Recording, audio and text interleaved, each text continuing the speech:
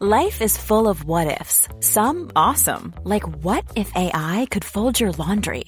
And some, well, less awesome, like what if you have unexpected medical costs? United Healthcare can help get you covered with Health Protector Guard fixed indemnity insurance plans. They supplement your primary plan to help you manage out-of-pocket costs. No deductibles, no enrollment periods, and especially no more what-ifs. Visit uh1.com to find the Health Protector Guard plan for you. It's that time of the year. Your vacation is coming up. You can already hear the beach waves, feel the warm breeze, relax, and think about work. You really, really want it all to work out while you're away. Monday.com gives you and the team that peace of mind. When all work is on one platform and everyone's in sync, things just flow. Wherever you are, tap the banner to go to Monday.com. Planning for your next trip? Elevate your travel style with Quince. Quince has all the jet-setting essentials you'll want for your next getaway, like European linen, premium luggage options, buttery soft Italian leather bags, and so much more. And is all priced at 50 to 80% less than similar brands. Plus, Quince only works with factories that use safe and ethical manufacturing practices. Pack your bags with high-quality essentials you'll be wearing for vacations to come with Quince. Go to quince.com/pack for free shipping and 365-day returns. The only thing better than grinding all night for your side hustle is your roommate picking you up with Mickey D's breakfast. The perfect pickup deal. There's a deal for every morning at McDonald's. Right now, taste breakfast perfection when you get a warm and savory sausage McMuffin with egg for just $2.50. Price and participation may vary. Cannot be combined with combo meal.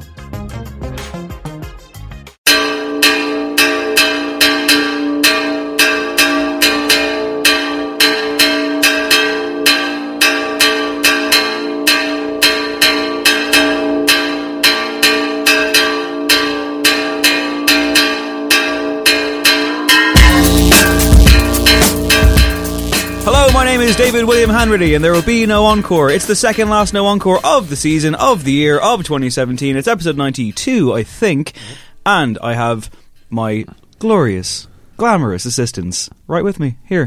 Hello. Hello, how's it going? Colin Regan, Craig Fitzpatrick, hello. We are back from our quiz, which happened this night last week. Yeah. And it was a frivolous, fun, controversial occasion. It wasn't that frivolous. It was quite serious at points. You were very serious. People were taking it very seriously. Yeah, asking those questions with all the gusto I could muster. Jaded apathy of a man who didn't want to be there. Are you kidding? I had the time of my life. Speaking of which, of course, there was a table who'd booked a table at the quiz thinking that they were going to be seeing the other Cullimore Regan. Yeah. Apologies to them. Fierce disappointed, I would say. Yeah. But apparently they stayed for the whole thing, so thank you very much to them. And the other Cullimore Regan mentioned that you were heard you were a sound bloke, so that's a ringing endorsement there for you. All we've ever done is just like direct people to one another, so yeah, we've got a good relationship going right now. Excellent. Fair enough. Well, the winners on the evening, of course, were Team Dahi and Christian Tierney. Congratulations, lads. Well done. It was a tough grouping, but you came through and let the world on Twitter know. So well done to Dahi and to Christian. Woo! Bravo. And let's swiftly move on and never speak of it again. So, before we get going on the songs list, it's time to remind us of a gig. There's a gig coming up next Thursday. That's right, yeah. The quiz-winning man himself. That very boy, Dahi, is playing the Button Factory this day week, next Thursday, the 21st of December. It's the only way to celebrate, really. Really is, yeah. He'll be doing a cover of ABBA's The Winner Takes It All. It's a late gig. I think he'll be on stage around 4 in the morning. No, it won't be. It'll be well before that. But he will have Elaine May, friend of the show, and Sinead White joining him as guest vocalists on the evening. Promises to be a riotous affair. I believe tickets are running quite low. So if you want to go to that gig, get up a ticket now. Get up a ticket now. Get up a ticket now. Get a ticket up yourself right now. I'm not even going to do that again. It was what it was, guys, on the fly. So like I say, this is our second last episode of the year. How do you think it's been for us this year, lads? For us in general? For the show. I feel it's been a productive 12 months. It has, yeah. There's been a lot of episodes. I mean, it's season 2, but it's like wrestling. We don't really take much time off. So it's an entire calendar year. And wins and losses don't count. Wins and losses don't count. No. As sequels go, I think it was successful. I don't think it was a disappointment. I think it was a Terminator 2 rather than The Last most Jedi. Sequels. Well, I don't know. Which I saw this week. pretty boring. Oh. But yeah, even Steven booking is how we like to do it on No Encore. So it is time for our rundown. The first beginning of two, to feel a lot like Listmas. Beginning to feel a lot like The Listmas. most wonderful time of the year. It's Listmania on No Encore, and we will start with our top 20 songs of 2017. And are we doing like random number order? should we do Can I have like number one, please? Should, Dave? should we do any honourable mentions for stuff that didn't make it? I mean, it's the usual story where there's a couple of We're not going to artists. reveal how we did this. No. are we? No. What I was going to say though is that there's a couple of artists who basically, produced a bunch of good songs, but because there's no standout, it kind of works against them. They would have ended up with kind of like 5 or 6 if we were doing a top 50. Problem is that they've got none in the top 20. Shit happens. Democracy doesn't work. That's right. And that's Yeah. proven it, yeah. Finally. Yeah, we went through Trump, we went through Brexit, and we still insist on these votes. Honourable mentions wise, I would like to mention, and it's not just because he's our roving reporter, but I do think that Tandem Felix, Were You There When They Crucified the Birthday Boy, is legitimately one of the best songs of the year. It's not in our top 20, but what can you do? And there's plenty of others as well, but we're not going to get bogged down in that. We're going to give you the 20 very best. Let's do it. Let's kick it off. 20.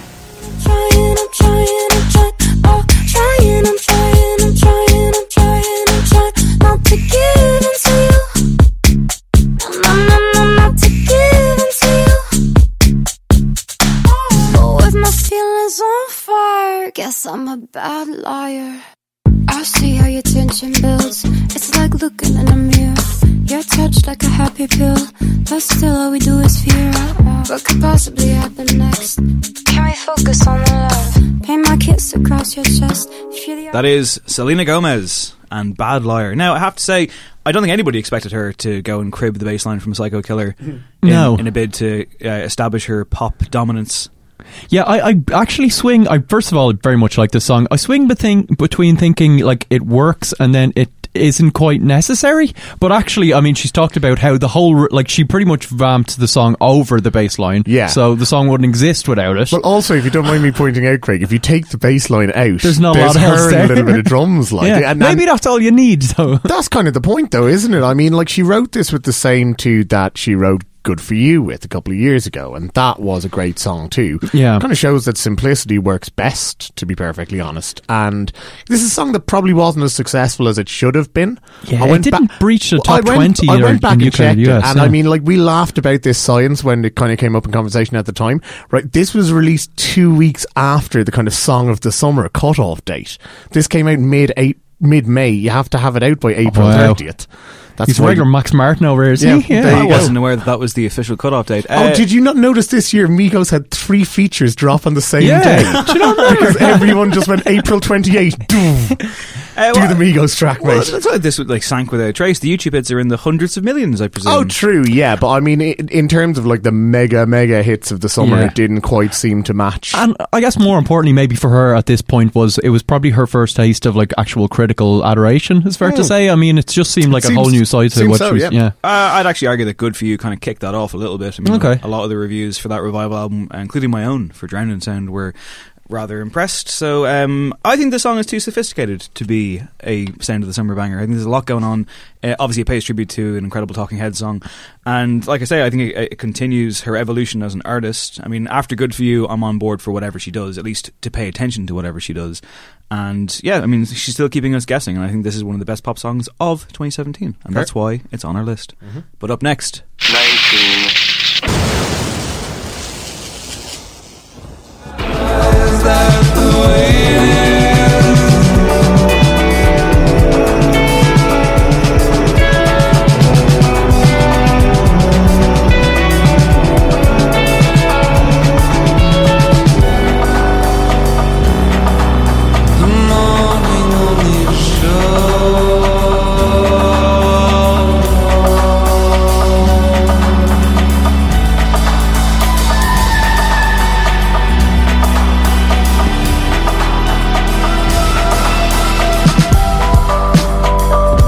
That's Three Rings from the returning Grizzly Bear. It was the kind of lead-off track from Painted Runes that we got, and it kind of gave us a taste of maybe an understated affair that we're going to get. A lot of kind of, musical complexity as always.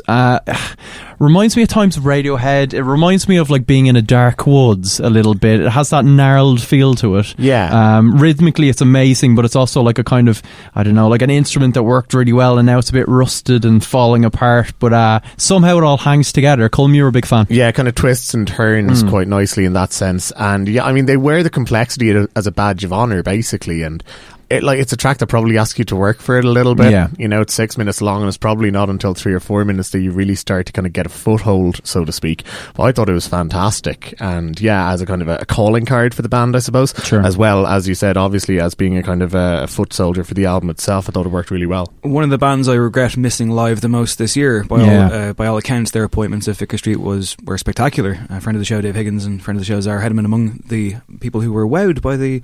apparently it was a real show. It wasn't just like, we're here to play some indie songs. It was like a proper visual experience. Yeah. And I think that does tie in with this song and with the parent album, because I agree with what you were saying about kind of getting lost in the woods feel.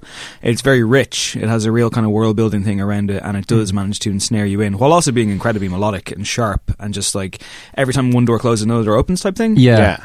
It all seems like there's a purpose to everything that's going on. It's very thought over. It's very kind of economic as well, which, you could kind of throw accusations at them sometimes of being essentially the new prog rock, but they don't have the indulgence for that. Everything they do is there for a reason, and it's a great example of it. Yeah, and everything's in its right place as well. Now, an example of democracy in action. 18.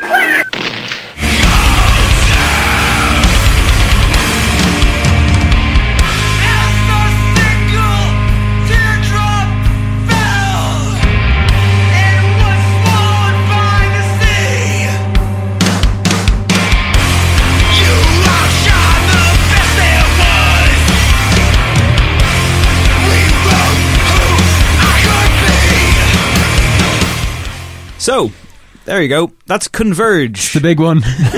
Should have been number one. It's My Beloved Converge. The song is A Single Tear. Have you guys even listened to it? Yeah, sure.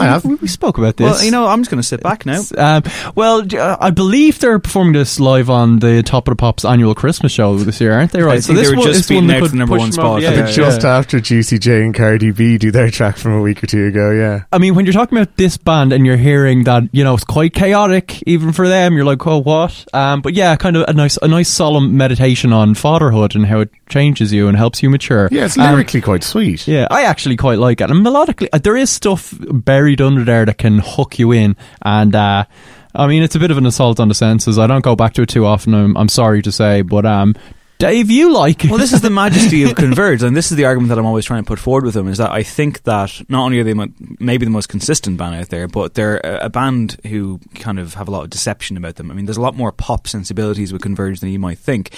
And a lot of it comes down to Jacob Bannon and how he kind of wields his own kind of weapon, pretty much in the form of his voice, and how he can kind of flip between the aggressive style and kind of giving you a little bit of, melody here and there, just enough to kind of carve out an accessible song in the face of a barrage of, kind of hardcore, metalcore type stuff. A Single Tear, as you say, I mean, not confirmed, but pretty much I would imagine is dealing with his father, like becoming a father, because it's very much like about that thing of being like, okay, shit, now I realise I need to live for somebody else and not just myself. Yeah. Bannon has always been excellent at addressing, his own kind of personal demons and managing to make it accessible and relatable to others. There's a serious amount of empathy with Converge and what they do, and I really get a lot from them. They're a band that mean an awful lot to me, and this comes from the album The Dusk in Us, and I would say that the title track ran it close for my choice here, but I went with A Single Tear because I think it's a lot more instant and it's a lot more kind of rewarding at with some immediacy, and I'm glad you guys didn't run a mile from it. But I will say, when Colm was talking to start about artists splitting kind of votes because they had so many songs that were vying for contention, these weren't one of the bands he was specifying. Well, all the Converge tracks that I had in my top 20 haven't made it, so go figure. I should notice that I didn't there was no edict here where I was like, we're getting a Converge song in. Yeah. Oh no, that's the beauty of the list. I mean, we don't have any real strategic thing. We don't think, okay, we need to form a consensus. We just put down what we feel like, we've loved the most, and then the chips fall where they may. Absolutely. It's true, which is why at number 17 we have Craig Fitzpatrick with... No, sorry. We have this instead. 17. Fire escapes of the city. Sounds like I am free. It's got me singing. God bless America.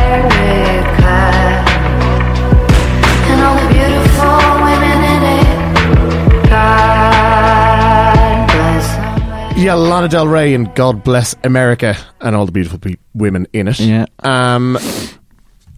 It's a really nice song. Yeah, it is a really nice song. I think I said at the time of kind of release, or certainly when we're talking about the album, that for me it was maybe the best protest song of the year. And I kind of stand by that, because I was kind of concerned with some of her talk before the album dropped around, I mean, she was talking about going to Coachella and feeling like it was a bit like Woodstock, and then wanting to do, you know, something protesty for the kids, and I thought could go horribly wrong. Actually, I think this is quite understated.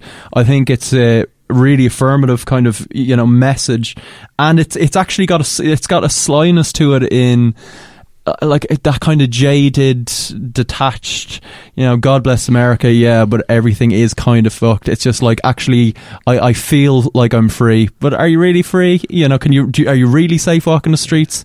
So there's that real kind of darkness to it, and I think in her detached delivery as well, you get that. So that's why it works for me. That's it a little bit. She's kind of managed to step outside the kind of highly stylized world that she normally occupies, but still has taken a lot of that aesthetic with her. And I think, like you say, the fact that it's understated is probably, you know, the reason why it works, because this is one of these subjects which we've seen again and again and again this year, that like it's so easy to fall into real kitsch, real trite sort of, you know, this should be chanted out on the streets, like, whereas this is actually a really nice melody, a really nice pop song, albeit with something current and something smart worked into it. Yeah, and the weird thing for Lana Del Rey, at least from my own kind of interpretation of Lana Del Rey, is that it's quite authentic. You know, like completely, yeah. I absolutely believe everything that she's saying.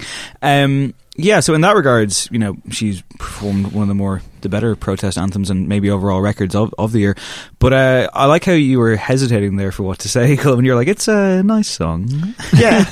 Well, I mean, you know what? It's strange to come to a lot of these tracks outside of the basis of their album. Sure. Because I wasn't blown away by the Lana Del Rey record as a whole, but probably because there are other points, especially when you say, like, in terms of authenticity, where this is maybe undermined slightly by some of the tracks that are around it, but when you take it on its own value, it really stands on its own two feet. You have to judge each song on its merits. There you go, John Giles. That's a fair point. I would say that this is one of the tracks where I was initially quite like, whoa, like, divorced from the context of Lust for Life. It's a bit like jarring. Sure. You really need to kind of connect with it. You need to work with it. Obviously, you know, that album kind of wraps you up in a strange velvet blanket along the way. Strange velvet blanket. New album from Prince. I don't know. Well, not new from Prince for obvious reasons. But Lana Del Rey's alive, so we'll talk about her instead. I think that this song works on its own merits, but admittedly, it's not one you're going to throw on at a barbecue unless it's that infamous Pitchfork barbecue. Yeah, with Dan O'Neill playing as well, is it? Yeah. But no, let's stop damning with faint praise. This is an excellent song, and this was an album that very much I had to kind of go to and drop some skepticism and cynicism that I've often had for Lana, because she leaves me cold. I think she's capable of brilliance. I think this is definitely on the upper echelons.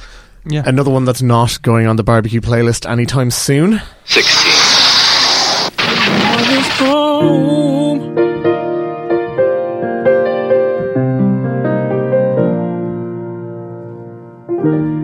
You would show me I had something.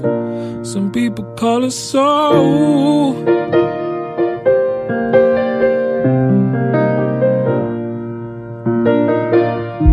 And you dropped out the sky. Oh, you arrived when I was 3 years old. Yes, Sampha, responsible for one of the most emotionally charged records of the year, I feel, and No One Knows Me Like the Piano, probably the emotional core of that album, which is saying a lot. Yeah, it reminds me of a kind of James Blake thing where, you know, it's surrounded, we're talking about the context of the record, it's surrounded by some, you know, kind of really I guess experimental sonic stuff and some, you know, changes of pace and a lot of technology, but this is really kind of unadorned. He's got a simple message that he wants to get out there, and it's obviously played on that piano that means so much to him, and it's all the more powerful for it, really. It's just a clear kind of simple distillation of everything that's led him to this kind of, you know, solo debut record, which, you know, was so long to process, and it's Didn't even realise. I'm so tired this week. But yeah. I mean, you talk about authenticity, and I mean, you know, if anybody's unfamiliar with Sampha's story, it's like his father passed away when he was 9. His brother was left disabled after a severe stroke, and his mother passed away 2 years ago. Obviously the owner of the piano of the song. And yeah, I mean, that's why I think it resonates with such just strong feeling from the very opening chords, and I think it's why it needs very little added to it for it to be an incredibly affecting tune. I mean, like, now that you said it, I'd never thought of like additional elements in this track, but I think it would definitely weigh it down. First heard Sampha on St. Pablo, the Kanye West track that eventually made it onto The Life of Pablo in the 20th spot. And he's such an incredible foil for Kanye in that song. Like, he steals that song, maybe. I mean, like, Kanye's work is incredibly strong, but the Sampha bits are incredibly emotional and poignant and evocative, and he brings all of those elements to this. This is an absolute knockout. It's an incredible song. And I mean, even like seeing him do this as part of like his Tiny Desk concert or something like that, it's just blow away. You're just like, Jesus fucking Christ, this is really, it just gets you. It hits you as hard as it possibly can. And this is another one of those where like it would have been so easy to fall into like some sort of trite metaphor of, you know how to push my buttons, blah blah blah. Like, it would have been awful. But I guess even his vocal performance, you can feel that kind of rawness and that catharsis as well. He's just like, I mean, there's a sadness there, but there's also a joyfulness of what he's accomplished with this record as well. So it's a real outpouring. It's great. It's also, not to rag on him, but it's also a key distinction between the likes of this and, say, Sam Smith doing the exact same song. Right. Yeah. Like, Sam Smith could do this. He could do every vocal here probably, but it wouldn't have any of the effect, even without the context of it. I think Sampha just has that kind of timbre that just really, really gets under your skin. But up next, 15.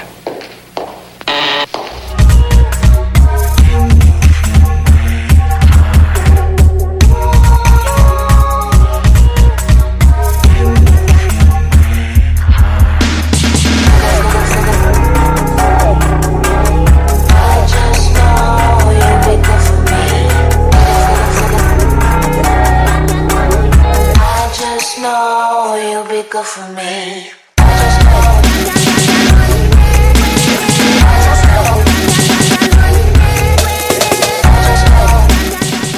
It is the star of Hard Working Class Heroes 2017, former guest of the show, Bad Bones. Colm and I caught Bad Bones opening up Hard Working Class Heroes on the Friday, and with all due respect to every other act that I caught that weekend, nobody came close to outshining her. This was a magnificent bolt from the blue, and You is the song, and it's very much a microcosm of what she's all about. The video as well should be checked out as well, because she does her own visuals and it's all part of the show.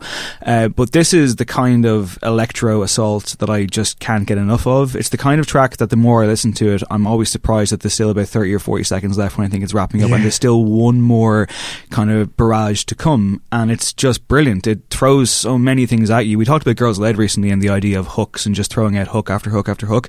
This song is razor sharp in that department. Absolutely, and I love the way the rhythms kind of fold over each other and fall back on themselves without ever quite becoming convoluted. Like, I love that sample that, you know, like, appears throughout the track, really. I know Toby Carr used one at some stage. Young Wonder, I can remember using something similar as well, and I just think they sound awesome when mixed in with this sort of thing. It's a great tune. Yeah, it's really artfully done, kind of barrage of stuff. Like, I know she's a visual effects artist as well, and you know, I don't have that thing where you kind of visualize music as colours. What's it called again? What's the synesthesia? Synesthesia, yes, is correct. But I can totally envisage this as like, it's like a, you know, kind of Jackson Pollock type thing, where it's just like that percussion is just being thrown on a canvas, and it's kind of, the canvas is your soul. It's really good. And she talked about being into kind of Native American chanting and the work of, you know, Fela Kuti and like Tony Allen drumming, things like that, and that kind of rhythmic thing that's really kind of soothing whilst also being quite aggressive. It was really shot through here. It's the kind of track that's so packed that you worry that there's too many ideas in there, and yet I think that it doesn't get to that point. It's so close to it, but it manages to just connect every dot and like kind of join up every piece that you want it to do. And I mean, everything snaps into place with such military precision and at the right moments. You're never bored. You're never ever bored with this. It's disciplined. It holds back just enough, and it's that thing Colm was saying, it never quite turns into this like cascade of stuff. And it's a good one for just, you know, powering down the street on a cold day. And next up, 14. Awesome, right? So let's let things come out of the woodwork. I give you my best life, tell you all my best lies. See me rolling, showing someone else love, dancing with our shoes off. No, I think you're awesome, right? Our rules, our dreams, we're blind. Blowing shit up with homemade dynamite. Our friends, our drinks, we get inspired. Blowing shit up with homemade dynamite. That's Homemade Dynamite, taken off Lord's second album, Melodrama. I'm a big fan. I've been listening to it, walking the streets of Dublin recently. It's been doing wonders for me. Dave, hello. Hi, how's it going, man? This is Dave. Yes, as we know, if you listen to the show, I'm not a fan of Melodrama. That's putting it quite mildly. However, I do want to thank both of you for both picking this song, because thank God you picked the best one on the record. Okay. And I'm not just saying that. This is a good song. And I guess to give it the most maximum praise I can, it reminds me of a really good slow Kylie Minogue song, like Slow, for example. I think that it's that kind of cool, glacial, very kind of fun, always moving, very smart kind of songwriting. And this is the kind of stuff that I want from Lorde. I mean, I don't think that the rest of the album holds up to this, and it is a departure from Pure Heroin, an album that I do like and I think still works in many ways.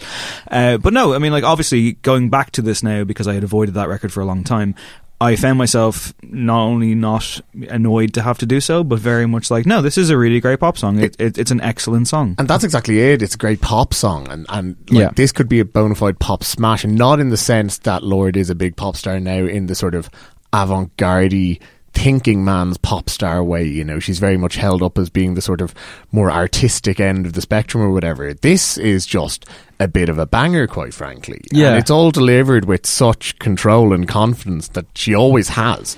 She really kind of like sells herself, goes straight into the song head first.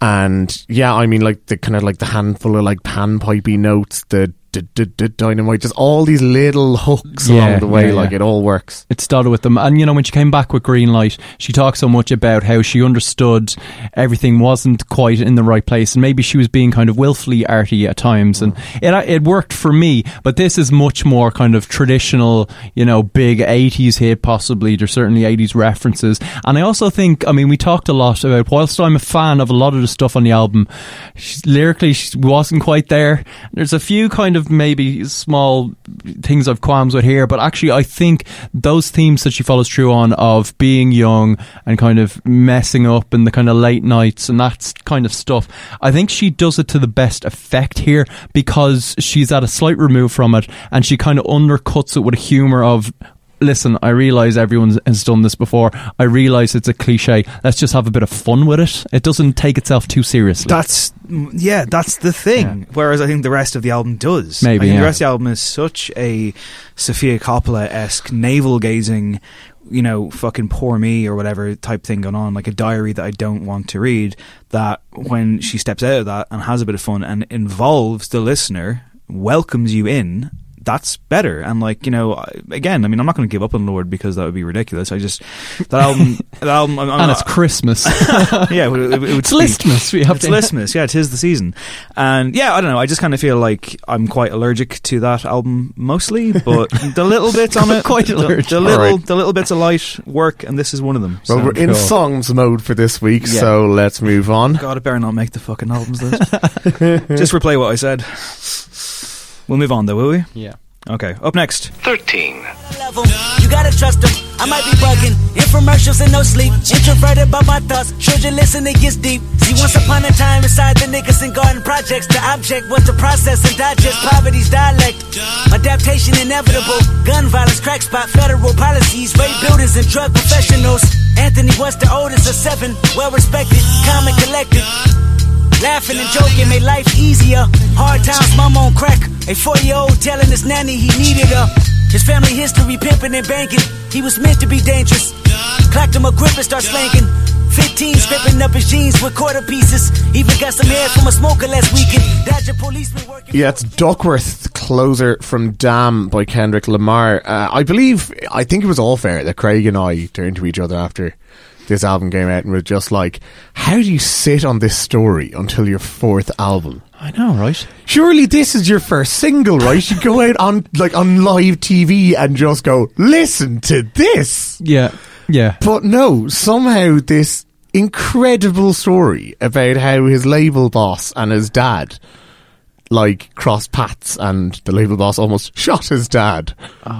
You couldn't make it up. Yeah, he's waited until the last track of his fourth record to tell the story. It's incredible. Maybe that's kind of what sets him apart from a lot of rappers. Like, as you say, you know, so many kind of new talents we see coming up, and where they might have the kind of dexterity and the charisma, they're always looking for that hook where it's just like, you know, I came from nothing and blah, blah, blah. Here's what I've been through. Here's my authenticity. And no, he just kind of holds back on this kind of great Genesis story until now. Until he's arguably, you know, one of the rap greats. And it's, what a closer. Do you wonder if, or an opener. Well, see, this is what I was going to say. Do you wonder if he kind of had that opinion after he put out the album, was like, wait a minute, because the special edition of Damn is in reverse. Sure, yeah. So Duckworth is now the opener if you got the special edition. He buried the lead. I mean, yeah, totally. I said a while ago that there is a mirror image thing going on in the record a little bit when you reverse it, so I don't think it's suffered because of its placement, put it that way. But I just love with this track how complex it is. It unfolds almost like theatre. I mean, like, the beat shifts completely, the story jumps back and forth, and obviously you get the big reveal at the end. And it's kind of proof that, like, you don't have to sit down and work out a chorus. You don't have to, you know, this is storytelling at its very best, as far as I'm concerned. It's kind of like, it's Illmatic standard for me. It's that thing where it's just, here's a vignette of something that's really moving, just told with, you know, complete accomplishment, and it's outstanding storytelling. It's a masterclass, really. It's a superb three-dimensional epic, and I think it's a nice compliment as well to Mortal Man, the Tupac evoking and resurrecting track that he used to close to Butterfly. That one I think is great. I know some people have the problems with it. You've been one of them, work Greg? For me. No, I'm just having a chat with Pac. I thought it was very well done. I know, but this is excellently executed, Breath of Hitman Heart style, and it's brilliant. I mean, how could it not be? The story alone, you could give it to someone who didn't live it, and I'm sure they could manage to take something, you know, Wright Thompson maybe from ESPN. Imagine him. Can you imagine him writing this story? He'd add so many elements. It'd be amazing. The dad would have been shot for a start repeatedly with a machine gun probably, but no, it's great. It's excellent. And I mean, who are we to talk about Kendrick's conviction and authenticity? You don't need anyone to tell you. He tells you it himself every time he fucking opens his mouth. So next 12. And I knew it, but I did it just for you. Baby, are you getting cold? My room is just down the hall, and if you stay the night, I promise not to call. But somewhere in the half-light, I could feel it coming back. I get it, there's no future. This for me, this is Rostam with the help of Kelly Zutrao. Half-Light is the song, the title track off his album. This for me is one of the most elegantly understated, beautifully restrained songs I think I've ever heard. It's a song that just rewards you with these tiny, intricate little details and that unlock at precise moments throughout the track. And just when you think it's over, there's another go around, there's another little bit of light to find. We've talked extensively on this show about Rostam's talent and his mercurial talent as a musician, and, you know, being a multi-instrumentalist, and his production now, and what he brought to Vampire Weekend and what he brought to Hamilton Lighthouser and anyone he kind of works with for the most part. His album was a bit uneven, I thought. Maybe there was just too many ideas at play and it could have used an editor, but it was still a very good first shot in anger under his own name. This for me was the standout. Among tracks that ran it close, I think this is just gorgeous. I think, you're going to be hard pushed to find a song that captures the vibe of what it's kind of trying to do quite so well. I mean, I can remember seeing so many people talking about this track and the album as a whole perhaps, but saying, like, you know, it's just varying degrees of sun through a window. And you know, nice, when you call it Half-Light, I mean, that's literally exactly what it's trying to accomplish, you know. So it really, like, he really has nailed it, and as well, he's almost hit that one too well. But like the other thing is that his delivery isn't for everybody, and frankly, it isn't for every song either, because he mumbles a little bit, and you know, he's not a lead man, basically. He's not a lead vocalist, but it's perfect for this. It's perfect for that sort of, like you said, understated, quite gentle, quite casual sort of tone. I think it really works. Yeah, I mean, when we were discussing this album, I was kind of saying, perhaps I think on reflection unfairly, that a lot of it sounded like it was kind of the portfolio of a music graduate or something like that. There was a lot of things he'd been working on for years and sonic experiments and him just kind of showing what he could do. But now certainly a song like this where he does kind of take the lead. And it's just so, I mean, the fragility of it really, as you were saying, complements his voice. This works for me as a really well-written song. You could imagine this being slightly adapted and a Hamilton Lighthouser kind of doing a slightly different take on it and it being very accomplished. But I think it works best, which you can't say for maybe a lot of the stuff on the record, with him really taking over and showing what he's made of. And it worked really well for me. Speaking of Big Hamilton, your boy, thought about something during the week. Rostam has done a cover of Fairy Tale of New York, and it's quite good, and I'm not a big fan of that song, but you know, he kind of straight batted it. Myself and Dave Higgins were talking, and we have come up with, I want to just throw 4 words at you lads. Something that I want to make happen soon. Right. Hamilton Lighthouser Christmas album. Oh yeah. Wouldn't that be the best thing ever? Do we have to make it happen? Can you imagine Hamilton Lighthouser doing Last Christmas? I mean, I feel like he's perpetually in winter. Driving home for Christmas. Let it snow. Oh, driving home for Christmas, yes. By Hamilton Lighthouser. I'm gonna tweet at him. Back to Rostam though. Rostam will be performing on day 2 of the Nationals Donnybrook Stadium gig. So something for Christian Tierney and Dahi to look forward to there. Yeah, love this. Just to kind of wrap up what you're saying about that whole idea of, you know, being literal with its title. It has that wonderful quality of being half awake, half asleep, you know, kind of your own kind of personal little winter wonderland. And yeah, it's wonderful. I adore this song. But at number 11. Why try the tone? What's done is done. What's done is done. What can be said? Why speak? Why try the tone? What's done is done. You got me pumped, drunk, trembling. I'm moving to the space you're in. You got me pumped, drunk, terrified. I'll move towards you. Yeah, it's the end of an era.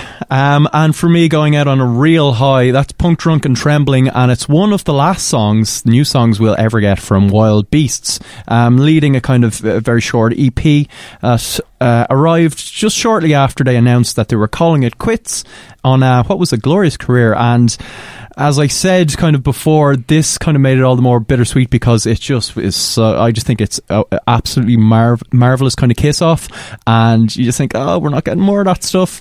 Yeah, I mean, like the way the bass drives this song is fantastic, and yeah, it does sound like, I'm not going to say effortless because God knows how hard they tried, but genuinely, you know, it's just like, if you're making tunes this good at the end, just keep going, no? Yeah. It's also imbued with a sort of a sincerity that wasn't always there on Boy King, hasn't always been there throughout their careers, I think. Maybe letting the guard down a little bit on the final single, who knows? I feel like Wild Beast had to go with the live fast, die young, leave a good looking corpse thing. Maybe, yeah. It just seems very, very Wild Beast to do it that way. And I'm sure they'll all be involved in other projects at some point, but I mean, ultimately, how far could you stretch that thread? They didn't really fuck with radio, they didn't really, you know, kind of, you know, kowtow to mainstream demands. They were very much their own, if you'll forgive the pun, beast. And they were excellent at it. And this, yeah, again, I mean, like, you listen to this and of course, yeah, you come away with a natural frustration, like, oh lads, it's not like you're fucking, the well isn't dry here.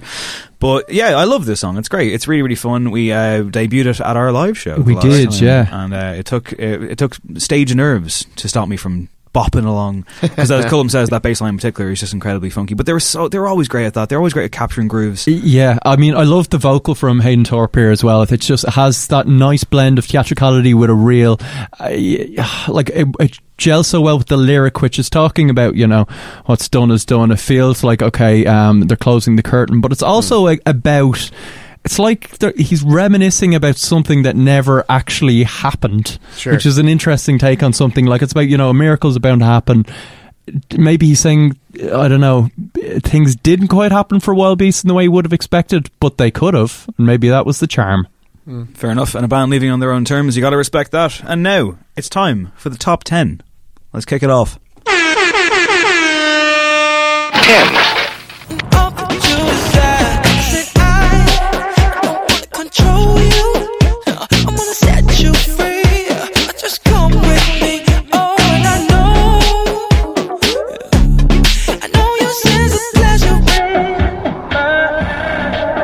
As long as you know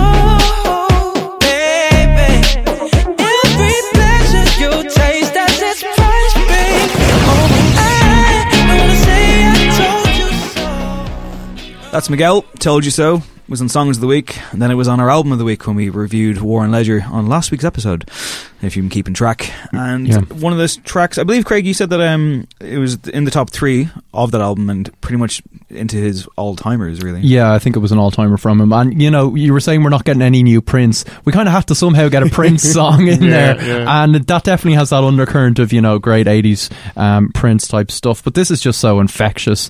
I've said before that I think he really excels best when he's just doing the slow, soulful, kind of seductive thing. But here, when he ups the ante, actually he really delivers in ways he hasn't on other tracks. It's just that it's utterly contagious and, constant repeat. Actually, listening down through the 20 tracks, this was one that still, I was just like, I'm going to give this another play and another play. And so it's still there for me at the moment. It's just the hooks managed to give it a freshness that, given that frankly it borrows so liberally from sort of like 80s funk, it probably shouldn't have, you know, it doesn't deserve to feel like a modern pop song, yet somehow does. It's fantastic. I mean, like you say, he does seem to be most comfortable in kind of mid-tempo range, but this definitely is just a step up, and it's so fun. Basically, it's energetic, and like I say, there's something fresh about it too. It's very enjoyable. Yeah, I was worried about the whole protest song angle, and I hope 2018 will, you know, calm down on that. To be fair, I feel very churlish now when I say that, because look at the world, you got to protest, and that's what people do. I think it goes back to a time when I once heard through a friend. I wasn't there, thank God. I think I would have just folded up into a million pieces. But you know, every town has like a couple of dickhead singer-songwriters who think that they're the most amazing poet around. And my native Drogheda had one in particular, and apparently one day my friend overheard him just say, well, I mean, like me, I choose to protest through song. Oh dear. And it's just that Glenn Hansard thing of like, I want to run a mile from that kind of stuff. But when it's done well, it's amazing. Like here. Yeah. But is it a protest song? I don't think there's much of it in there, to be perfectly honest. I mean, we discussed it last week. He talked to Big Gabe and then just didn't really seem to produce. But you know what? That's fine. I mean, I don't think this in particular, like this track, was ever setting out to be a protest song. This sounds like a bit of an up-tempo dance number. And on those grounds, it definitely hits. As a skyscraper, it's pretty damn great. But at number 9, you want to talk about protest songs? This isn't one. 9. Her the better,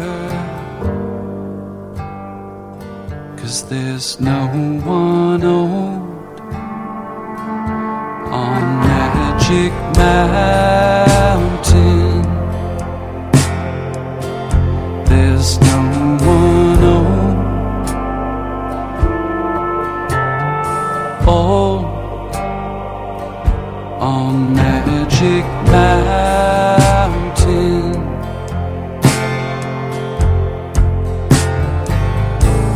And that was the very last barn. Or is it? It's Father John Misty. Yeah, no, it's on an album full of them, I guess, and, you know, which we might discuss on the next show. But this was immediate kind of centerpiece, I think, when we talked about it. And it's him literally going to higher ground and just kind of getting away from his, you know, worldly concerns. And it's wistful, but it's blissful. And what's it called, Craig? Just So I'm Growing Old on Magic Mountain. Yes. And it culminates, you know, it takes a long time to get there, much like me getting to the song title there, but when it hits those synths at the end, it just kind of is like, you know, the earth is crumbling, but everything's going to be just fine because, I don't know, you're whacked out of it or something. Well, that's great. Again, it's just skillfully avoiding being too on the nose here, isn't it? Yeah. You know, and he takes his lead from a novel and sort of uses that story to sketch around it. I mean, it's funny, it's clever, so, you know, it's doing like what Father John Misty has typically done best. But also, it's just the arrangement on this track, as it was on Pure Comedy as a whole, is just meticulous. Oh yeah, I mean, good God, it's lived in and beautifully arranged and put together. I know you guys aren't a big fan of Leaving LA, which is the 10 verse, no chorus, 13 minute song. Yeah. I think I do like that song, but I do think that if I had So I'm Growing Old on Magic Mountain, I'd just use that instead, because I think that actually gets across the same points and does so in a way that doesn't necessarily crowbar the listener. And I think that the sonic shift by the end of it, I remember the first time I heard this, and it comes late in the album, so you know you're either with it or you're not. Your attention span might be lagging, or else you're totally locked in. But when it got to that, just that really warm Vangelis style synth that comes in, number one, I wasn't expecting it at all. And number two, I was like, that is just magnificent. That is such a flourish, my God. And it comes after a narrative that I was very into and I thought was really well put together. And I mean, you know, Flights of Fancy, but also grounding it in a kind of certain amount of, you know, like, I guess, anxiety-fueled reality that we all live in now. Sure. And again, it's about getting older, and it's about losing power, and it's about trying to accept your lot and, you know, deal with it, really. I mean, you just kind of mentioned yourself, you know, that, like, you know, it's an anxiety real thing that we're all dealing with. It's one of those examples, like, you don't need to explain it, you know? And sorry. No. Sorry. No, what I mean is... Let's just wrap up the show now. What I mean is that he didn't need to explain it, as in he doesn't need to, like, hammer home the message lyrically. Okay. I thought I did a nice job there. But. Like, I think the description for this song is like, I always remember reading the genre, or at least the kind of musical term, cosmic American music, just in some magazine years ago when I was getting into music. And then I couldn't hear really actually an example of what that was for ages because I'd no internet. And it turned out that it was just Graham Parsons doing old country songs, and I was like, that doesn't sound that cosmic. This to me sounds like cosmic American music, and that's great. I have to know what magazine this was. It was fucking pretentious teen weekly, by probably Uncut or something like that. Was it Rolling Stone from the 60s? It might have been, yeah. I think it was like Uncut or something. Might have just and been I was one of the 11. local leak slip papers. They have a really serious music section. I tell you, it's a different and world. I wrote it, yeah. It's a different world down there. Well, you wouldn't find our next act in a Rolling Stone in the 60s, but here they are. 8.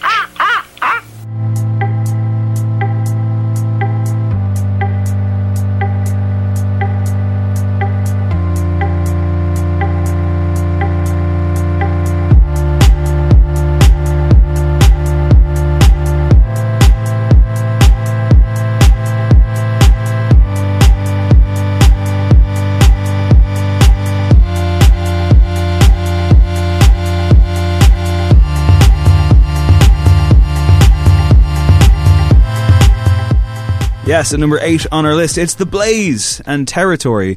Shot to viral fame, I guess, with the accompanying video, which is an absolute work of art. Without the video, it's just as brilliant, but I do think it's an amazing marriage of audio and visual, and if you haven't, for whatever reason, checked out The Blaze and Territory on the old YouTube, please do so immediately. It's captivating in the extreme, spellbinding stuff. As is the track. This is a song that followed me around all year. It was top of my Spotify Unwrapped, which I guess means I listen to it the most. I get something new from this track every single time. I feel 10 feet tall when I walk down the street listening to it. It's just the most hypnotic thing I think I've heard all year. Yeah, it's beautifully restless, though. It always is adding new elements, and there's even moments where, like, towards the end, there's just a moment where, like, the hi-hats come in like 16 bars earlier than you're expecting, and you're just like, oh, you know, and that's what I take away from this particular listen or whatever. It's persuasive, like, really, it's a gentle build, but there's always something extra to kind of keep you hanging on. Yeah, you know, I've always kind of thought maybe the best dance music is most suitable for just, you know, the hours when you probably aren't able to dance anymore, and just kind of, you know, those small hours things. And we've heard a lot of examples this year of people maybe trying to get on the dance train, but kind of align it with, I don't know, trying to get on that funky dance train. It's the dance train with Craig Fitzpatrick. Trying to, like, align, you know, drops with also, you know, melancholic, almost angelic vocals and things like that. And it's a tough thing to pull off. But for me, there's a sadness to this, as well as you say, it made you feel, Dave, it made you feel 10 feet tall. But there's kind of, you know, there's some kind of darkness here as well, and that's why I keep going back to that, like, Dark Well. It has so many layers, it has such depth, as well as being a tune. No, I fully agree. There's a sorrow here. There's a melancholicness. Is that the word? Melancholy. Melancholy. There we go. Melancholia. Melancholicness. What was I thinking? Melancholy is a movie. There's a melancholy. There's a sorrow. There's a sense of loss. A sense of grieving. And it's kind of a choose your own adventure song, I guess. I mean, like, it's very much, it's mood music, and it's a create your own world song. There's world building here, and all the tools and all the foundations and all the construction details that you would need are here. It's just towering. I think it's genuinely magnificent. I think it's a work of art. I'm so happy it's in the top 10 of our list, and yeah, it's fucking beautiful. I love it. Time to check in with the only 2-timer on this list. 7. I got realness, I just kill shit cause it's in my DNA. I got millions, I got riches building in my DNA. I got dark, I got evil that rot inside my DNA. I got off, I got trouble, some heart inside my DNA. I just win again, then win again like Wimbledon I serve. Yeah, that's him again, the sound that engine in is like a bird. You see fireworks and Corvette tires skirt the boulevard. I know how you work, I know just who you are. See, use a bitch, your hormones probably switch inside your DNA. Yes, it's that man again, Kendrick Lamar, and DNA. I mentioned earlier that it feels as though Duckworth is one bookend of the record. The other one is this track.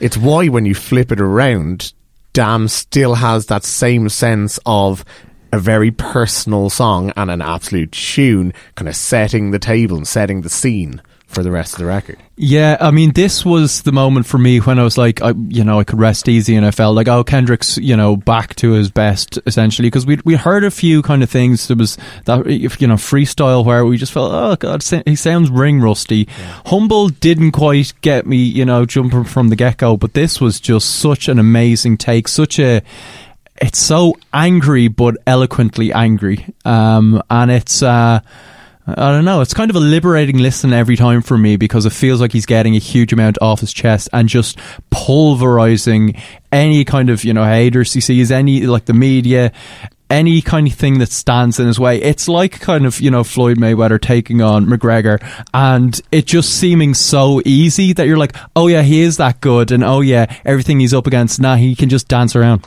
Damn it, I was about to throw out a boxing analogy, and you fucking beat me to it. No, I was going to say, this feels like a boxer in the prime of his life, and not just decimating his opponent, but playing with them. Yes, yeah, exactly. Taunting them and playing for the crowd, in such amazing showboating fashion that you're totally on his side. And I mean, like, it's also an incredible example of, like, just using samples and just blistering your opponents by using them against themselves. Yeah, and I mean, just as you said though, the showboating, the playing to the gallery as well, because I mean, like, yeah, like the Fox News sample is like making fun of them and skewering them, but it's also kind of setting out and saying, like, look, this is who I am now. This is how powerful my voice is. And like I say, in terms of setting up the rest of the record, it's kind of announcing, like, look, this is the definitive dude. Like, the guy who they go on TV news shows and worry about what he says. So y'all better listen up, because this message is important. Like. Yeah. It's amazing how, like, like Kanye West can do this too, but like there's a different thing here. There's just this, and like obviously, I adore Kanye West, but there's just something else here. There's a raw power, and obviously it's very reflective of Black America and how it's been for the last few years and all the turmoil. And Kendrick kind of rising as this figure, as this kind of, I wouldn't say savior, but like as just this iconoclastic person who won't fucking take it anymore. And, is very much like, this song is such a, like, did not know who they were fucking with type thing, to quote Blade. Should also say, like, beyond all this, it's also technically a really good song, because it's fantastic. It uses that repetition, like Kendrick's got crazy flow, we all know that, but the fact that he keeps hooking back into the repetition. I mean, there are a lot of songs on this list, like the Bad Bones one, the Blaze one, and various others, that have incredible interlocking parts. And this might be the sharpest example of that. The interlocking parts here are fucking just weaponized, and with the confidence of an artist who knows that everything he's doing right now works, at least on this track, and like it's so short and incisive. And then when those kind of like bombs drop at the end, like that sonic thing, and you've got that sense sonically where it's almost just like everything is suddenly fuzzy, and it's more or less him just piecing out. I've just done exactly what I intended to do, and let's get on with the rest of the album. It also kind of reminds you of Top 30 Hits mainstay DJ Jean's The Launch. Well, that too. So there you go. Bravo. Up next, a surprise. 6.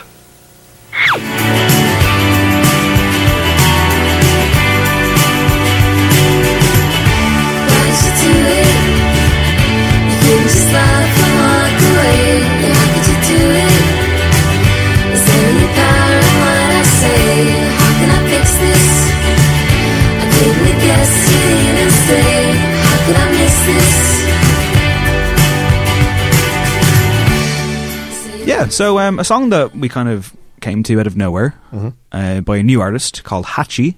The song is called Sure, and it rather blew mine and Cullen's collective socks off. It's her second single. It's ridiculously good for a second single, and it's been a source of great annoyance that she's got 2 songs out there in the universe right now and no more. Yeah, this is just awesome pop, in my opinion. It's another one of those tracks where everything is in its right place. There's no wasted movement, so to speak. Lyrically, it's kind of clever and it's kind of sweet and it's certainly relatable. It's heartfelt. It's incredibly tight. Yeah, it's everything I look for in a pop song, basically. I mean, it's kind of linger. It's kind of torn. Yeah. It's maybe a little bit Sixpence None the Richer. Ooh, it's better than that. Oh, yeah, I know. But I'm just, but also it's very Cocteau Twins, which, raises the credibility huge amount. But yeah, a Brisbane artist, I believe. Yep. And I was off the week you guys were talking about that, but I agreed with everything you said in terms of how effortless it seemed. It seems like one of those things you dash off in 5 minutes, but actually you can't do those kind of songs because... Well, actually, no, she says she did it in a day. So well, a day. I mean, that's 24 hours. Yeah, that's fine. I mean, I think anyone who claims to write a song in 5 minutes is clearly taking the piss and has a ridiculously high opinion of themselves. Yeah. I mean, maybe Dylan could get away with it, but anyway. Yeah, I mean, I look, the reference points all check out, absolutely. I mean, it's not the most stunningly original creation of all time, not at all, but it's a nice kind of generational swing. It's almost kind of like, for this time versus those songs when they were out then. And if this is an indication of what can be done if she chooses to, get a bit more creative, I suppose. But I love just the shoegazy feel of this. I love the kind of the build and even like the kind of slow drums just kind of like raising up in the mix and her at the centre of it all. It's a lush song. Yeah, and the other thing though is that like with a lot of shoegaze and a lot of dream pop, oftentimes it can almost just get caught up in its own sense of kind of like hypnosis where it doesn't necessarily move as it should. It doesn't go places for a long time. Or whatever. It gets lost. Yeah, and this instead is really, really focused. Yeah, no, it feels to me like maybe like a There She Goes, where even when it's finished, you feel like it's somewhere playing out there. There you go, maybe why I reference so many things is because it feels like a melody that already existed or a song that was just she plucked out of thin air. Well, there you go. I mean, like the song feels like in media res. It feels like, it comes along, takes you away for 5 minutes, and then you're like, what happened? Exactly, yeah. Which is an incredible achievement. But now it's time for the top 5 already. Can't believe it. Let's do it.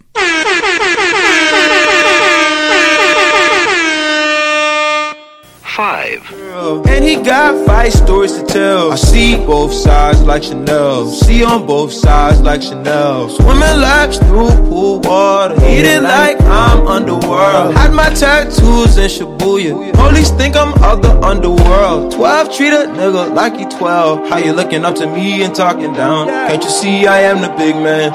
God level, I am the I am. Now film it with the drone cam and the pink like Killer Kim. Zoom on that stick, no way. Up so close, I'm on that kill. Controller on your lower back, yeah, that's the good. Dick will roll the eyes back in the skull. Rollin' when you ride, poppin'. Rollin' when you ride the ride. Got one, straight acting, turned up like some dirty plastic. 2016 brought some discs. It's that man, Frank Ocean, who dominated our lists last year. Yeah, it was a bit ridiculous, to be honest. It was a bit ridiculous. But well deserved. Yeah, to be fair. This year he decided to drop the mystery. Well, actually, no, that's not true at all.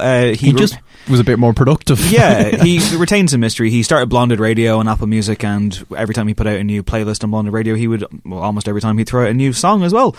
So there was kind of a looseness to Frank's movements this year. And someone the other day said, if Frank did an EP properly of all the stuff you put out this year, or even a mini album, would it be one of the best albums of the year? And that's a very interesting argument, because I don't know, because I haven't thought of these releases as part of an overall piece. It's just a case of like, oh, here's what Frank's up to today. Yeah, I'm not sure how all of them would Sorry, this song is called Chanel, by the way, I forgot to mention. I'm not sure how all of them would fit together as well, but I guess that's kind of been the point of what he was doing, especially early on in this year, where you could sense freedom.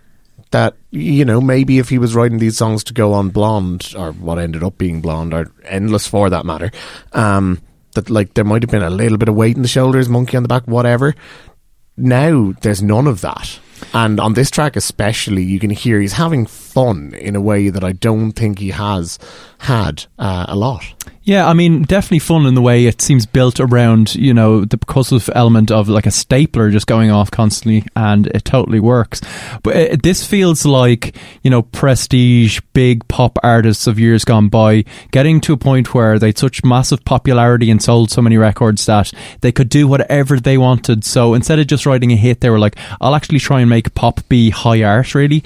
Now, Frank Ocean isn't at that level. He hasn't had that amount of hits, but you know, through all his actual clever movements in terms of, you know, getting out his record deal and the freedom that has, and, you know, selling his own stuff online, he has that kind of autonomy now to deliver things like that and not have to worry about where, you know, the next hit is going to come from. And you get that feeling of just kind of abandonment, but, you know, with a real kind of, I want to do great creative work that I can stand over from this song. Clever is the word, isn't it? I mean, it's just so sharp. The lyrics are really, really impressive. And it's interesting because Frank is now playing with the idea of someone who's living his best life, I suppose. Sure. You know, he's got money and, you know, he's not shy of telling us. But he captures those little human details, those tiny heartbreaks. Yeah. Yeah, like nobody else right now. I feel like it's this. Right. Just, like you know, I've talked about world building. This man creates worlds that I want to be a part of, and I think the majesty of it is that it's so fleeting. Like, you know, you go back to Endless, and I love how at the end of Endless, you know, like he walks by the camera, sure, doesn't look at it because, you know, we were with you for this moment, and like he goes up the stairs by himself. You know, are we allowed to go there? There's just all these things that you can project onto him, and I think as an, you know, he can be that avatar. He can be that icon if he chooses to be. That's the thing. Is he going? You know, because obviously, guy cancels gigs around. He doesn't play that often, and no one really knows what he's doing next. Yeah, we don't have that many people in the world of music anymore like that, and you kind of allow him the frustration of being a fan because of what you get at the end of it. Oh, absolutely. Oh, without a shadow of a doubt, yeah. But you know what? I mean, and I guess that's partly it. If he'd come out on Blonde and just been rapping about, like, you know, whether it's his Visa, his Amex, or his MasterCard, people would have kind of gone, mate, you know, you're kind of taking the piss now. We've been nice and patient, and you're giving us this. Whereas, obviously, he did Blonde.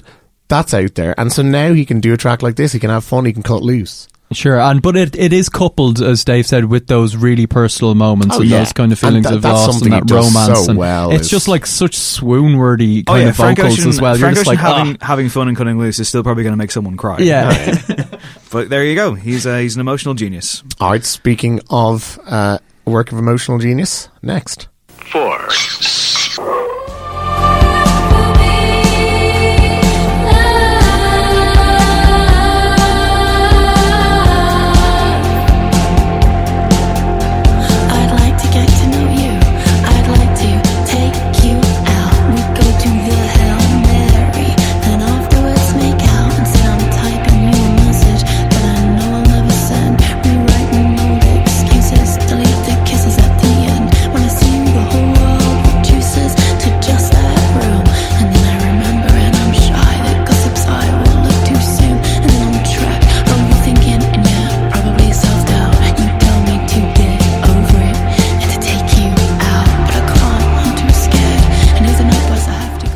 Song that Dave and I were lucky enough to see performed live just a couple of weeks ago in the Olympia Theatre. Wolf Alice and Don't Delete the Kisses, taken from their sophomore effort, Visions of a Life. I feel like in any other year this could be my number one. It was my number one for a couple of weeks, and even for like the last kind of grouping of this, like I moved it down eventually. I did my top 10 songs of the year for Niall or 9. Thanks to Niall for asking me. If you want to go and have a read of that, hit up his website. And I said about this is the kind of song designed for a late night walk home, probably a couple of drinks in you, with heartbreak on the brain, and the kind of heartbreak that, like, you know, the kind of intoxication for somebody where, you know, it will never work out. And yet you can't fucking help yourself. You will keep going back and doing that repetition thing in the hope that it will actually go the other way. And it won't. You know what? It's interesting because... it won't, Colm. Yeah. Dave, it will. It's fine. What I was going to say Couldn't is take the mic for Christ's sake. Personally, being in a happy relationship, God, it's Christmas. I take something very different from this same song. I think it's full of that excited butterflies in the stomach feeling or whatever. I guess this is just testament to how well it's been crafted, and I think Ellie Rousel is just a powerhouse on this. Yeah. She goes from that quite stream of consciousness verse to a bombastic chorus without missing a beat. It's superb.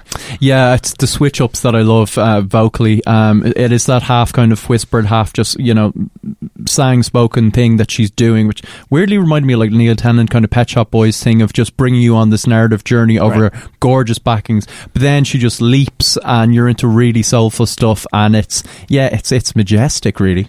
Do you have to take the dance train for that narrative journey?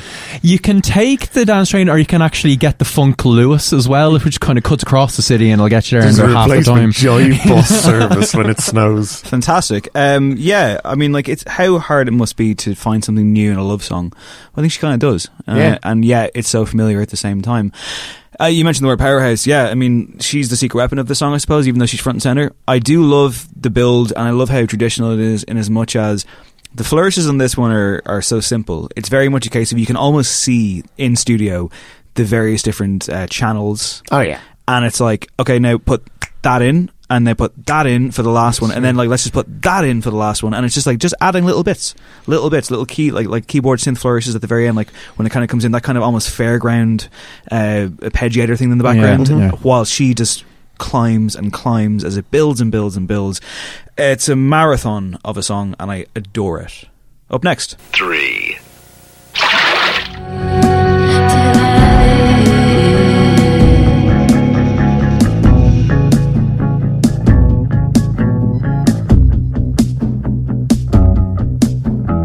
It's like a topography that is made from cartography of me.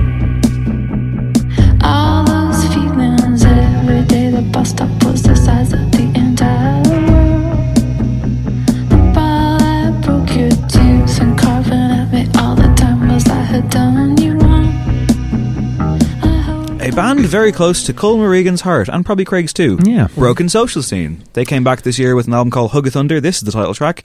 And lads, yous did swoon. Yeah, I mean, I think they came back right at the time when they were most needed, and they talked about that themselves in terms of, just seeing the state of the world and feeling like, not even we need to comment on it, but we need to be together in a room. There's obviously a huge collective of musicians doing their own things, but they just wanted to have that kind of musical connection and try and do something positive. And this seemed like a catalyst for a lot of the kind of record, the title track. Leslie Feist kind of sketch of a song, I guess. Kevin Drew just heard her playing, in a control room while they were in between working on other songs. He was having a nap at the time, yeah, he was kind of imagine waking up to hearing that and then just being like, yeah, that's the title track sorted. Well, yeah, this will totally do. And it's dreamlike, it's comforting, we're back in that kind of strange velvety blanket, and yeah, it's wonderful. Yeah, I mean, when I first heard this song, I really, really liked it. It was only kind of the following week that I realised, you've listened to this like about 100 times in the past 5 days, that I was like, okay, I might be getting obsessed here. It captured my imagination. Like, I guess the last Broken Social Scene song that I can remember doing that was Anthems for a 17-Year-Old Girl. And the fact that that's also a stripped back effort with Leslie Feist on vocals might not be a coincidence in itself. It's again one of those songs where just like every tiny little flourish, every tiny little movement is exactly where it should be, which is a testament to great songwriting at any stage. But when you're doing it with a 15-person collective or whatever, it just goes to show that sort of communal sense of how to make music and how to write songs that Broken Social Scene have, that I really can't think of many other bands like them who can compare. And it sounds very Broken Social Scene in the best possible way. I mean, all the elements that kind of immediately evoke previous songs are there. They're sneaking in. They're kind of, coming in and out of and around that main melody, and there's different acts to this song. It kind of doesn't all stay together, but it builds to something really, really special. I'm a sucker for an incredibly big reverb drum sound. Yeah. And as that kind of chorus is starting to coalesce, just that. Oh, it sounds like it's recorded in a lift. It's just wonderful, and it's such a small little moment in a song full of like hundreds of them. Like there's so much going on, as you would expect from Broken Association. I mean, of course, as you've said, so many people, but thankfully this isn't a case of too many cooks. It's really rewarding, and it must be so rewarding for them, I suppose, to kind of still have it. Like I'm sure a lot of bands don't like that tag, but I mean, I don't think anybody would have expected a triumph in a return like this, but this song is triumphant, and it does make you feel better, and it does make you feel a little bit better about the world, and hopefully about your own personal situation. And it is that communal thing, and that very inviting, welcoming thing. And I guess it can only come from people with life experience and also just with a natural skill. This song is incredibly skillful, and again, like some of the aforementioned, a lot going on here, but never too much. And that's difficult to pull off. Yeah, and to think as well that, it could have just ended up being a maybe discarded Feist song that didn't end up on an album, and just like, it's one of those really happy accidents that are kind of dotted throughout musical history and just make you go, oh yeah, that makes it even better. And I think it's hard to imagine the album without that. It seems to, everything orbits around it, and that's kind of it's the soul of the album, I think. It's true. Then again, if I can just throw in the glass half empty view that I saw somebody espouse, which a minute ago he was the happiest guy. I know, but somebody suggested, in the same way as this could have been a discarded Feist album, somebody was like, imagine if she just invited these guys in during the Pleasure sessions, we could have got a whole album of this. Yeah, let's just take what we got and let's hand out our silver medal. 2. Good gracious, staring at my diamond while I'm hopping out of spaceship. Need your information, take vacation to Malaysia. You my baby, the paparazzi flashing crazy. She swallowed the bottle while I sit back and smoke gelato. Walking my mansion, 20,000 patent Picasso. Bitch, be dipping, dabbing with niggas like a nacho. Took off a pen and diamond dancing like Rick Ricardo. She having it with the color working on the Bachelor. I know you got a pass, I got a pass that's in the back of us. Average, I'ma make $1 million on the average. I'm riding with no brain, bitch, I'm out of it. Do you slide on all your nights like this? You try on all your nights like this. Yep, it's the song of the summer. Well, if you had told me at the start song of the year, summer, right? It is the song of the summer. Yeah. But come on, nothing came close. I'm sorry, but it just is. Had it told me at the start of the year, Dave, you will be singing the praises of Calvin Harris by the end of the year, I'd be like, what the fuck are you talking about, mate? Yeah. I think he's earned a lifetime pass for Slide, featuring Frank Ocean and Migos. Frank Ocean is here twice. You said we only had 1-2 on the list. True, Frank is technically here twice. We got him in. But to be fair, Jesus Christ, where did this song come from? I mean, let's face it, this you could ask about half of Calvin Harris's career, really. He is this chameleon of a producer, really, that whether it's who he's working with or whatever is the, taste of the day, he seems to be able to do it, or he changes things so that he is able to do it. And yeah, he's nailed this, to be honest. Yeah, that kind of buoyant, insistent thing that Calvin Harris does so well, and can almost be, I think, too much, or generally for me it is really too much. It actually works really well with Frank here, because he just sits on top of it and so does lazy. his deadpan but really inviting thing, and it's just completely hypnotic, and it's just kind of alchemy, really. Well, it also completely subverts what you expect from what can only be described as kind of try hard party pop. But this is the thing, yeah. And so he's a perfect mix there. On the same level though, Migos sound like they could be doing this stuff all day, which is bizarre if you've ever listened to them in their regular guise, because normally, obviously, just about any other rappers, they often sound a little out of place when they do a guest verse in a pop song. The only time that they didn't was when they tried to turn Katy Perry's Bon Appetit into a trap song, which was just a car crash for any number of reasons. Yeah, let's not revisit it. Yet here, they sound like they could be in jean shorts singing this song, you know what I mean? Bouncing around like Ant and Dec back in the day. I presume here's the lads bouncing in. Offset. I would say the recording sessions were a lot of fun. Yeah. Good gracious indeed. But that Offset verse is so much fun. Yeah. Despite, having some questionable lyrical content. That's how good the song is. You don't really think about it. Well, listen, when it's song of summer, sound of summer, anything goes, really. It is the sound of the summer. There's been some questionable ones over the years. How's it working for you at the end of December with your seasonal affective disorder music? No, this is fine. This is grand, yeah. Wow. I'm all over this. Well, that's good. Yeah, I mean, I didn't know you had it in you, Calvin. We were kind of then, I think, maybe raised our hopes too high for the rest of the album and stuff. He didn't quite become the new, whatever we thought he would. It's got some songs. It does, yeah. He put in some good work, but I still think, when I think about this song on reflection, it will forever be a Frank Ocean song. It's a bit like when I think of Groove Jet. I just think Sophie Ellis-Bextor. I don't think a Spiller or whatever your man's name is. I'm not turning into Calvin Harris apologist mode. I know, it's his song. You gotta give the guy the credit. Like, you have to. It's just it's his song. It's written down. It's in the stars. But to be fair, I don't think this is too much of a spoiler for our albums this next week. I don't think Calvin Harris is going to make it. Well, who knows? I haven't seen you guys' We'll lists see. yet. We don't know yet. Maybe he will. But it's time for the official No Encore song of 2017. 1. Never question the doubts in your mind when the distance grows, but the end is inside. Nothing left to lose when there's nothing left to find. Now all is left behind, something to remember me by. Oh, feel the slow divide, something to remember me by. All the silent signs, something to remember me by. Two sides. It's my boys, the Horrors. Yeah. Something to remember me by. Friends of the show, but that's not why they're here. Yeah, this is the one. This is the one for me. I just get lost in this every single damn time. This is such a glorious piece of work. I think you both used the phrase dream pop on this show already. Fucking hell, this is a dream. I know it's doing the Human League Simple Minds thing that they've tapped into before with the likes of Still Life.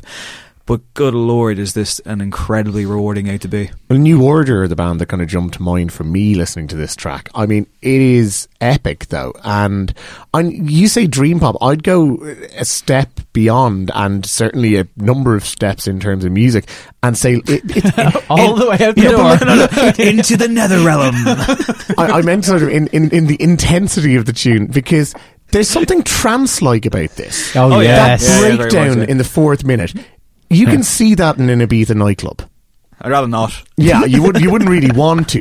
But that thanks though. Like going towards that build at like 4.5 minutes in or something like that, it is immense. And it makes that last kick in of Faris on the chorus when he just goes, "No." It's so fucking titanic. It's colossal. Well, yeah, I think actually because they became really good at those builds and those kind of, shifting their kind of what they were doing within songs around, primary colours. Very, very sophisticated, but not always like, I don't know, visceral or connecting at an emotional level. And here they join those two things and it becomes, I think it's some of their best work easily ever. And, we talked about Calvin Harris on the last one. Paul Epworth, producer here. Yeah. Same year he gets like producer of the year for like Adele's 25. Yeah. He hasn't been doing amazing work in recent years, but he worked really well with these lads. And I think they do a lot of the stuff in the studio themselves. They just seem to have a mastery it over. Yeah, when I spoke to Faris and to Josh in that infamously dodgy audio record that I regret still, but I'll get them again. They were talking about how Paul Epworth was effectively just being like, stop throwing out ideas, see everything through, challenge yourselves to just keep writing, and like this one almost didn't make the cut apparently. I was about to say, yeah, and even then, like even when after it made the cut, then they wanted a radio edit. There is a radio edit, yeah. But I think they wanted the shorter version on the record. What? Like yeah, I'm never a fan of radio edits. I like the radio edit, I do. But this is one of the faster 6 minutes you'll ever hear. It reminds me of that amazing song by Male Bonding, a song called Bones from back in the Hot Press Office days. Oh, okay. A 6 minute kind of Sound of the Summer jam, which again just flies by. I love how I keep finding new avenues with this and new pathways to kind of walk and stroll down, and something new to kind of pick down and find. It has that light that I always look for in music, that kind of, that kind of crack coming through, that kind of gleam, that glint that just kind of blinds you for a second, then you got to refocus yourself. It's the kind of song to get lost in, and it can be, 3 a.m, haven't got home, and you're fucking just in the darkness of your room or the first light of the day. There's just so many kind of things you can kind of adapt with this, and I love this band. I think they found something really special in this song. I think the album V is very good as well, and I'm fucking thrilled that it's our song of the year. So there you go. Yeah. Yeah, no, like, I mean, Colin, when you mentioned New Order there, I hadn't thought of it before, but yes, it does remind me in kind of, you know, it's essence of something like a Temptation, where it's just, like, the word for me is, like, euphoria. And I think one of the charges level at them is that they're so talented that, well, they'll have to reach a point where they're kind of surpassing the kind of people whose influences they were, for a time, were kind of wearing on their sleeve. But they're doing such just phenomenal work. I don't think any of that matters. I mean, when you release an album like that, or like a song like this, all of that goes out the window. And yeah, Song of the Year. Yep, and that does it for our Songs of the Year. We've one episode left to go, our Albums of the Year. Can you guess what will be in there? How exciting. If you liked our list or thought it was terrible, let us know at No Encore Show on Twitter. Mm-hmm. And guys, thank you very much. Thank you for having me, as always. 2 years in a row that we haven't come to blows. I'm sure it'll happen eventually. It's a bit too cordial, right? I'm thinking. That's pretty good, yeah. Maybe we got a good thing going here. Okay, so to close out this week, of course, it's our Song of the Year. This is The Horrors and Something to Remember Me By. My name is Dave Hanratty. This has been No Encore Songs of the Year. There will be no Encore Albums of the Year next week. Here's The Horrors.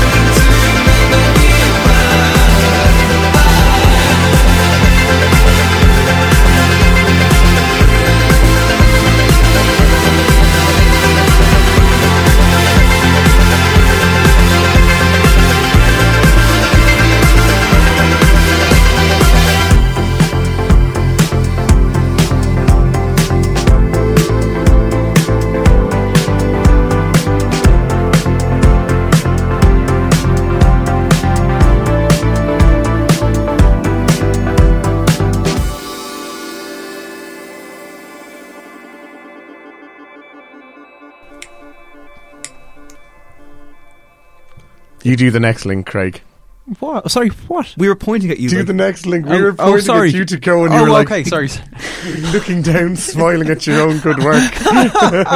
You were just like, nail that one, lads. Fucking hell. Come on. Okay. And that was a cut off Lord's melodrama, It's Homemade Dynamite. We don't have an intro. No, you just have to go like, and next. Oh, for fuck's sake. Jesus. Oh, Jesus Christ. You're stressed. You're overworked. Yeah. We're there. We're good. This podcast is part of the Head Stuff Podcast Network. The only thing better than grinding all night for your side hustle is your roommate picking you up with Mickey D's breakfast. The perfect pickup deal. There's a deal for every morning at McDonald's. Right now, taste breakfast perfection when you get a warm and savory sausage McMuffin with egg for just $2.50. Price and participation may vary. Cannot be combined with combo meal. Planning for your next trip? Elevate your travel style with Quince. Quince has all the jet-setting essentials you'll want for your next getaway, like European linen, premium luggage options, buttery soft Italian leather bags, and so much more. And is all priced at 50 to 80% less than similar brands. Plus, Quince only works with factories that use safe and ethical manufacturing practices. Pack your bags with high-quality essentials you'll be wearing for vacations to come with Quince. Go to quince.com/pack for free shipping and 365-day returns. Hey, it's Paige DeSorbo from Giggly Squad. High quality fashion without the price tag. Say hello to Quince. I'm snagging high-end essentials like cozy cashmere sweaters, sleek leather jackets, fine jewelry, and so much more. With Quince being 50 to 80% less than similar brands.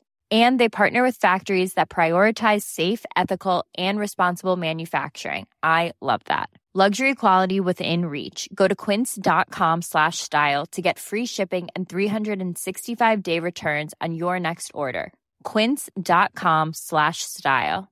Imagine the softest sheets you've ever felt. Now imagine them getting even softer over time. That's what you'll feel with Boll & Branch's organic cotton sheets. In a recent customer survey, 96% replied that Boll & Branch sheets get softer with every wash. Start getting your best night's sleep in these sheets that get softer and softer for years to come. Try their sheets with a 30-night guarantee. Plus, get 15% off your first order at bollandbranch.com. Code BUTTERY. Exclusions apply. See site for details.